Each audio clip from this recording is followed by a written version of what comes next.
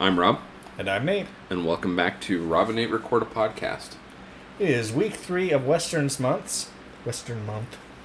And one of the goals we set out for this month is to do a spaghetti Western. And so I was charged with selecting one. My principal criteria was what is free on Amazon Prime. But I saw 3 names associated with this film. And as soon as I saw those, I'm like, this is the movie we're going to watch. Sergio Leone, Henry Fonda, and Terence Hill for the 1973 Western, My Name is Nobody. So I came into this knowing basically just that, and briefly, I think like the sentence-long IMDb synopsis of the plot. Which is a young, easygoing gunman worships and competes with an old gunfighter who only wants to retire. Indeed. So, spaghetti Westerns. I like them. I haven't seen as many of them as I'd like. I have not seen the Man with No Name trilogy, probably the most famous spaghetti Westerns there are with Sergio Leone and Clint Eastwood. But I have seen Once Upon a Time in the West. I have seen the original Django. And I have seen, as have you, They Call Me Trinity, which is a film we watched a year or two ago. It was before we did the podcast. Yeah. So it has to have been almost 2 years ago at this point. Which I was quite taken with, which is why I showed it to you, and which Rob was quite taken with. Great, yeah. Starring Terence Hill, who is an Italian-born actor still with us in his early 80s. He's got a distinctive voice that I don't know if that's his voice, but it's the same guy who's dubbing the voice, because this is spaghetti Western, so everybody's speaking their own language, and it's dubbed. Yeah. Though, interestingly, Italian-financed, this film, at least the exteriors, were largely shot in the United States, which is very unusual for spaghetti Westerns, which are usually shot in Italy or Spain. The plot is, what that sentence entails, but obviously there's more to it than that. This is a weird, quirky film. Yeah. And what are some of your first impressions or thoughts on it? It's entertaining throughout. And if you've seen a Terence Hill spaghetti Western, they are very unique in style and in temperament. And it has that Terence Hill quirkiness in it throughout. And that is, I guess you could say, the underpinning of these of the movies that he's in.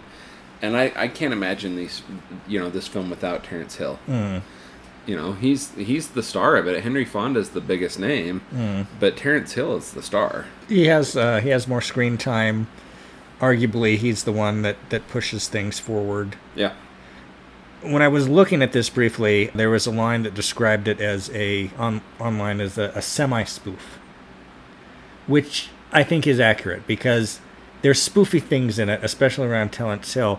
But Henry Fonda plays his part completely straight. It's like Henry Fonda's in a different movie from Terence Hill's Nobody. And they've got a really interesting dynamic. So, obviously, Terence Hill is younger than Henry Fonda. Yeah. And he grew up hearing tales of Jack Beauregard, Fonda's character, is a famous gunman, and basically worshiping him and kind of modeling his life after him. And when they meet... and they meet several times, and they warm to each other over their meetings. Though that first Beauregard always thinks this is a very weird man. Well, you can see why after that very first encounter or meeting, where Jack Beauregard is coming across the river, and Terence Hill, whose character name is Nisuno, he's caught a grasshopper and is using that as like fishing bait. And he's standing there with a club, and Jack Beauregard watches him, and then when the fish comes up to take the cricket, he clubs the fish and pulls it out, and that's how he catches his fish. And he gives him this look, and he just like holds up the fish and is like, "What do you want?" Like, and then Henry Fonda gives him that look that he gives him several times, like you're weird. Yeah. And they kind of have this dance around each other for a while before they more or less team up. But what's funny is what nobody's goal is for Jack Beauregard. Uh-huh. He wants to get him killed. Yeah. But he wants to get him killed in a memorable way that cements his place in history. I'm realizing now Nisuno must be like Italian or something for nobody. Yeah. Yeah, but it's the other thing that's kind of funny about this is how nobody is following Jack Beauregard around, and yet at the various times throughout the movie, he beats Jack Beauregard to the destination. With no explanation? Well, that's because, again, they're from different movies. It occurred to me in the sequence where they go to the town, which might be Cheyenne, Wyoming, because it says Hotel Cheyenne on one of the buildings, and there's this kind of fun fair there, and nobody does all these weird kind of peeking behind things and making weird animal noises. And I'm like, he's a Warner Brothers cartoon character. Pretty much. He's Bugs Bunny going around doing zany stuff. And so there's obviously homages to Warner Brothers cartoons, and there's homages to what Warner Brothers cartoons were homages of, which is silent films. Yeah. And so there's these crazy sped up sequences, and that's only Terrence Hill. Nobody else does this speed up thing where he's slapping people and he's running around and he's playing all sorts of pranks. Can draw his gun 3 times before the other guy can reach for it. You actually do get a little bit of other people doing the Keystone Cops bit towards the end when he steals the train. Yeah. They stole the train, and then it goes all weird. Who's driving it? And then the film even goes so far as to do the circle thing, Yeah. The zoom in, zoom out. Yeah. And just like really pressing home that this is Bugs Bunny in Warner Brothers cartoon. This is Doug Turpin in a Max Sennett short. Yeah. That's what we're going for. But there's also another very important theme to this film. Did you catch it? Is it related to Jack Beauregard? Yes, but not solely Jack Beauregard. Okay, maybe I missed it. This is a film about the end of the West.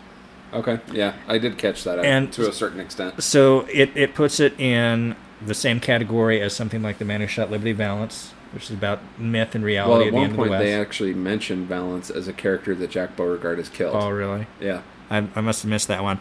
Also, The Shootist, which was John Wayne's last film. I thought about mentioning that Valance comment to you when it came up. Like, I almost said, is that a reference to The Man Who Shot Liberty Valance? But yeah, I was like, okay, Nate didn't say anything. Maybe, you didn't react to it. So I was like, okay, maybe I'm wrong. But more than anything, it is a reference and a rumination of sorts on Sam Peckinpah's The Wild Bunch. Because not only do we come across Sam Peckinpah's grave at the Indian reservation, but there is a Wild Bunch. Only instead of the roughly 10 or 12 people from Peckinpah's 68 film, there's 150. Yeah, who ride like 1,000. Yes, and it's also reminiscent of who are those guys from Butch Cassidy and the Sundance Kid? Yeah. There's this group of mercenaries that, luckily for Henry Fonda, carry dynamite in their pouches, because that comes in. That's not why really, is never. Yeah, I was going to say that's not really very well explained. And precisely what they're doing is never fully explained. It's some kind of scheme with the way they refine gold. Well, they're using the legitimate gold coming out of the mine to basically launder dirty gold that they've stolen. Mm. So they're mixing it with the dirty gold to a certain extent. Like they need a certain amount of it to be passed off as legitimate coming out of the mine so that they can pass off the rest of the gold. So they need a little bit of it refined properly so they can pass it off, as a representative sample, and then everything else can be mixed with the stolen stuff. And that's Gene Martin, who's the other semi-name in the cast. Sullivan is the guy who's heading this scheme.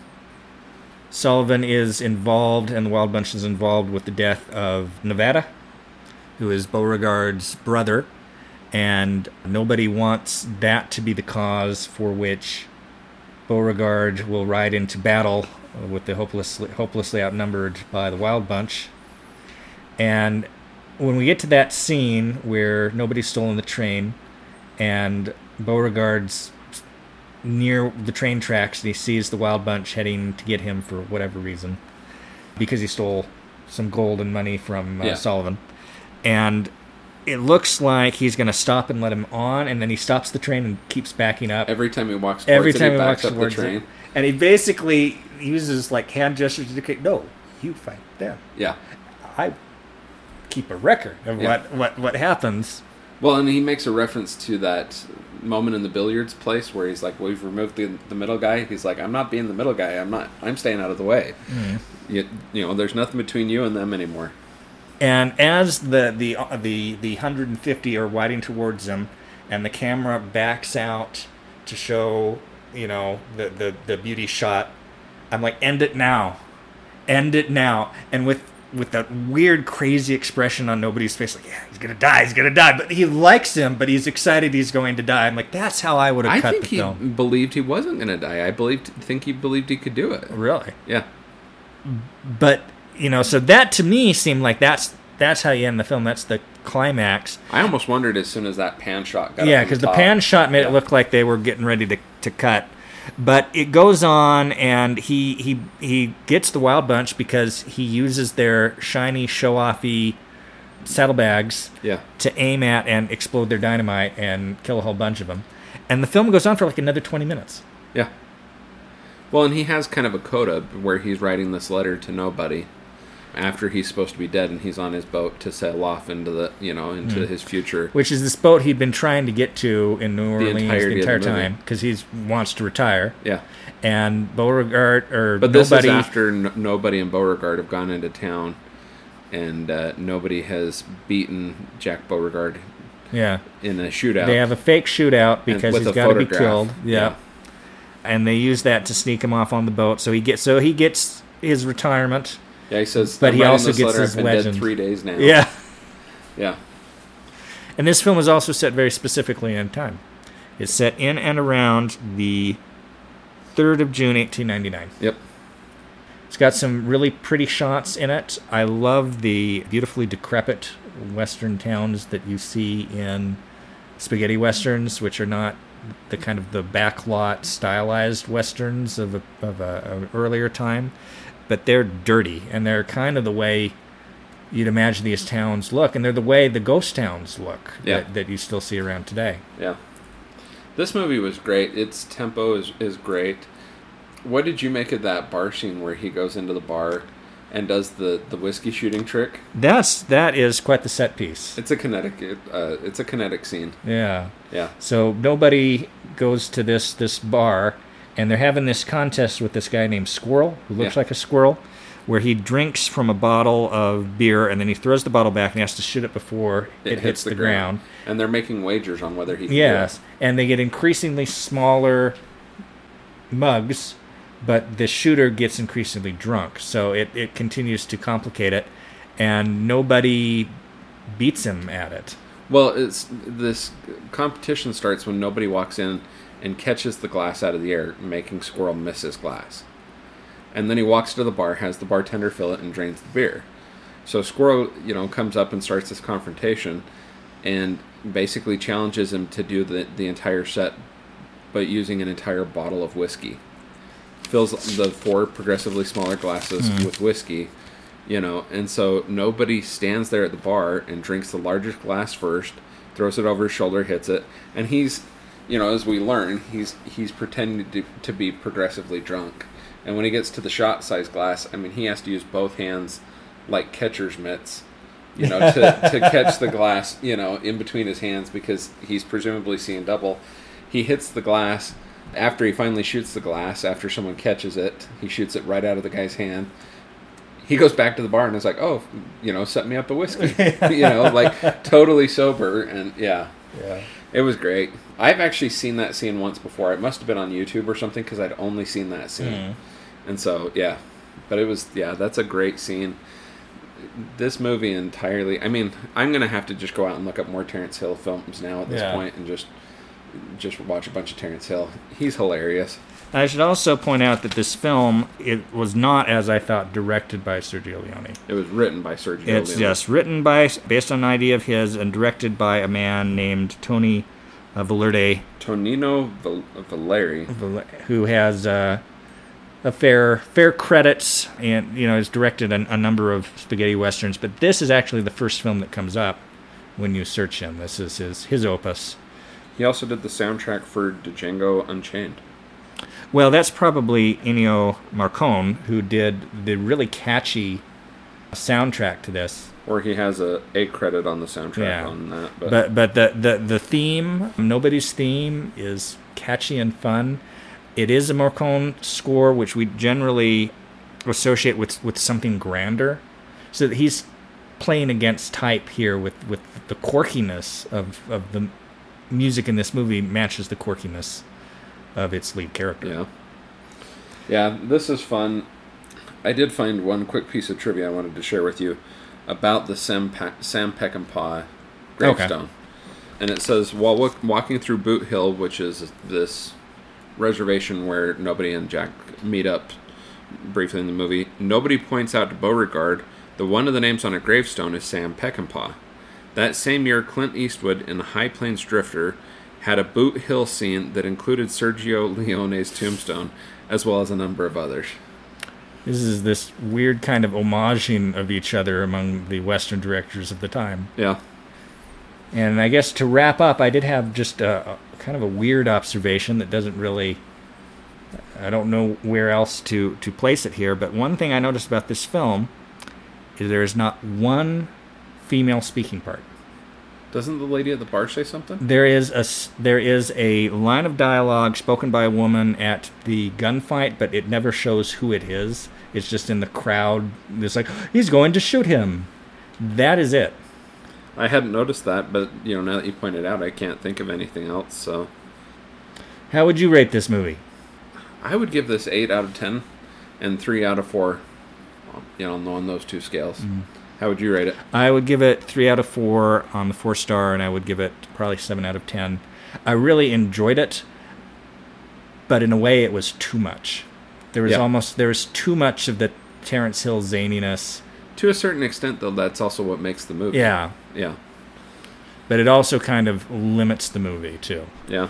But, I mean, it's enjoyable. It's weird. I think it's worth seeking out, especially if it's currently available for free on Prime. Amazon Prime.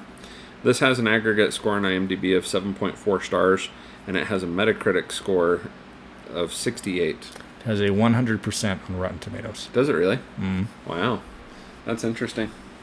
Yeah, it's funny how the different platforms work out that way sometimes. But yeah, this was a solid film. Like I said, Terence Hill, not having seen a huge amount of his catalog, I'm at this moment I'm struggling to imagine how you can go wrong watching a Terence Hill. Yeah. So, yeah. Spaghetti Westerns, they're fun. We're going to have to watch some more of these in the future. Mm. Yeah. Well, I'm Rob. And I'm Nate. And this is Rob and Nate Record a Podcast.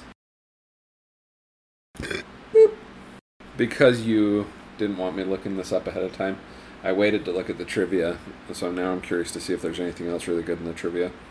This was Henry Fonda's final Western. Oh, okay. He would die, this came out in 1973, he would die in 1982. Yeah. The title is a famous quote of the Odyssey, Canto 9, when Odysseus tricks Polyphemus into believing his name is nobody. Oh. The bar scene with the shootout game had Neil Summers as Squirrel. Summers was a stuntman and appeared in many westerns and bit parts. He also appeared in the life and times of Judge Roy Bean. Steve Cannelly, as the false barber, also appeared in the life and times of Judge Roy Bean.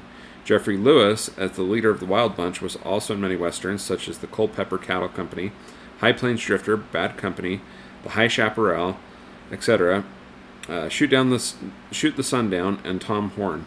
Other familiar actors known for their work in westerns who appeared in the film were R.G. Armstrong, who was in Zane Grey Theater, Have Gun Will Travel, The Rifleman, The Tall Man, and Leo Gordon. Was Leo Gordon in Hondo, 10 Wanted Men, and Santa Fe Passage. The German import DVD has a Super 8 version, German language only, as a special feature on the disc. Really fun film. Yeah.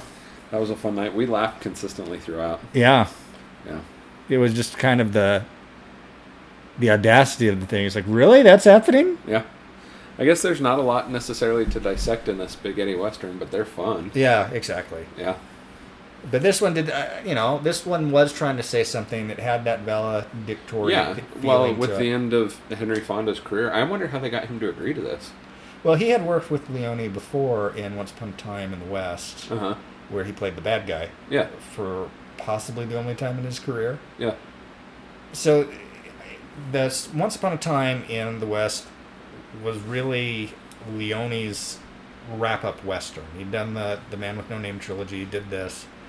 And while he came up with the idea for the film, I can see why he would give it to an underling, because I think he felt like, I gotta stop doing these. Yeah.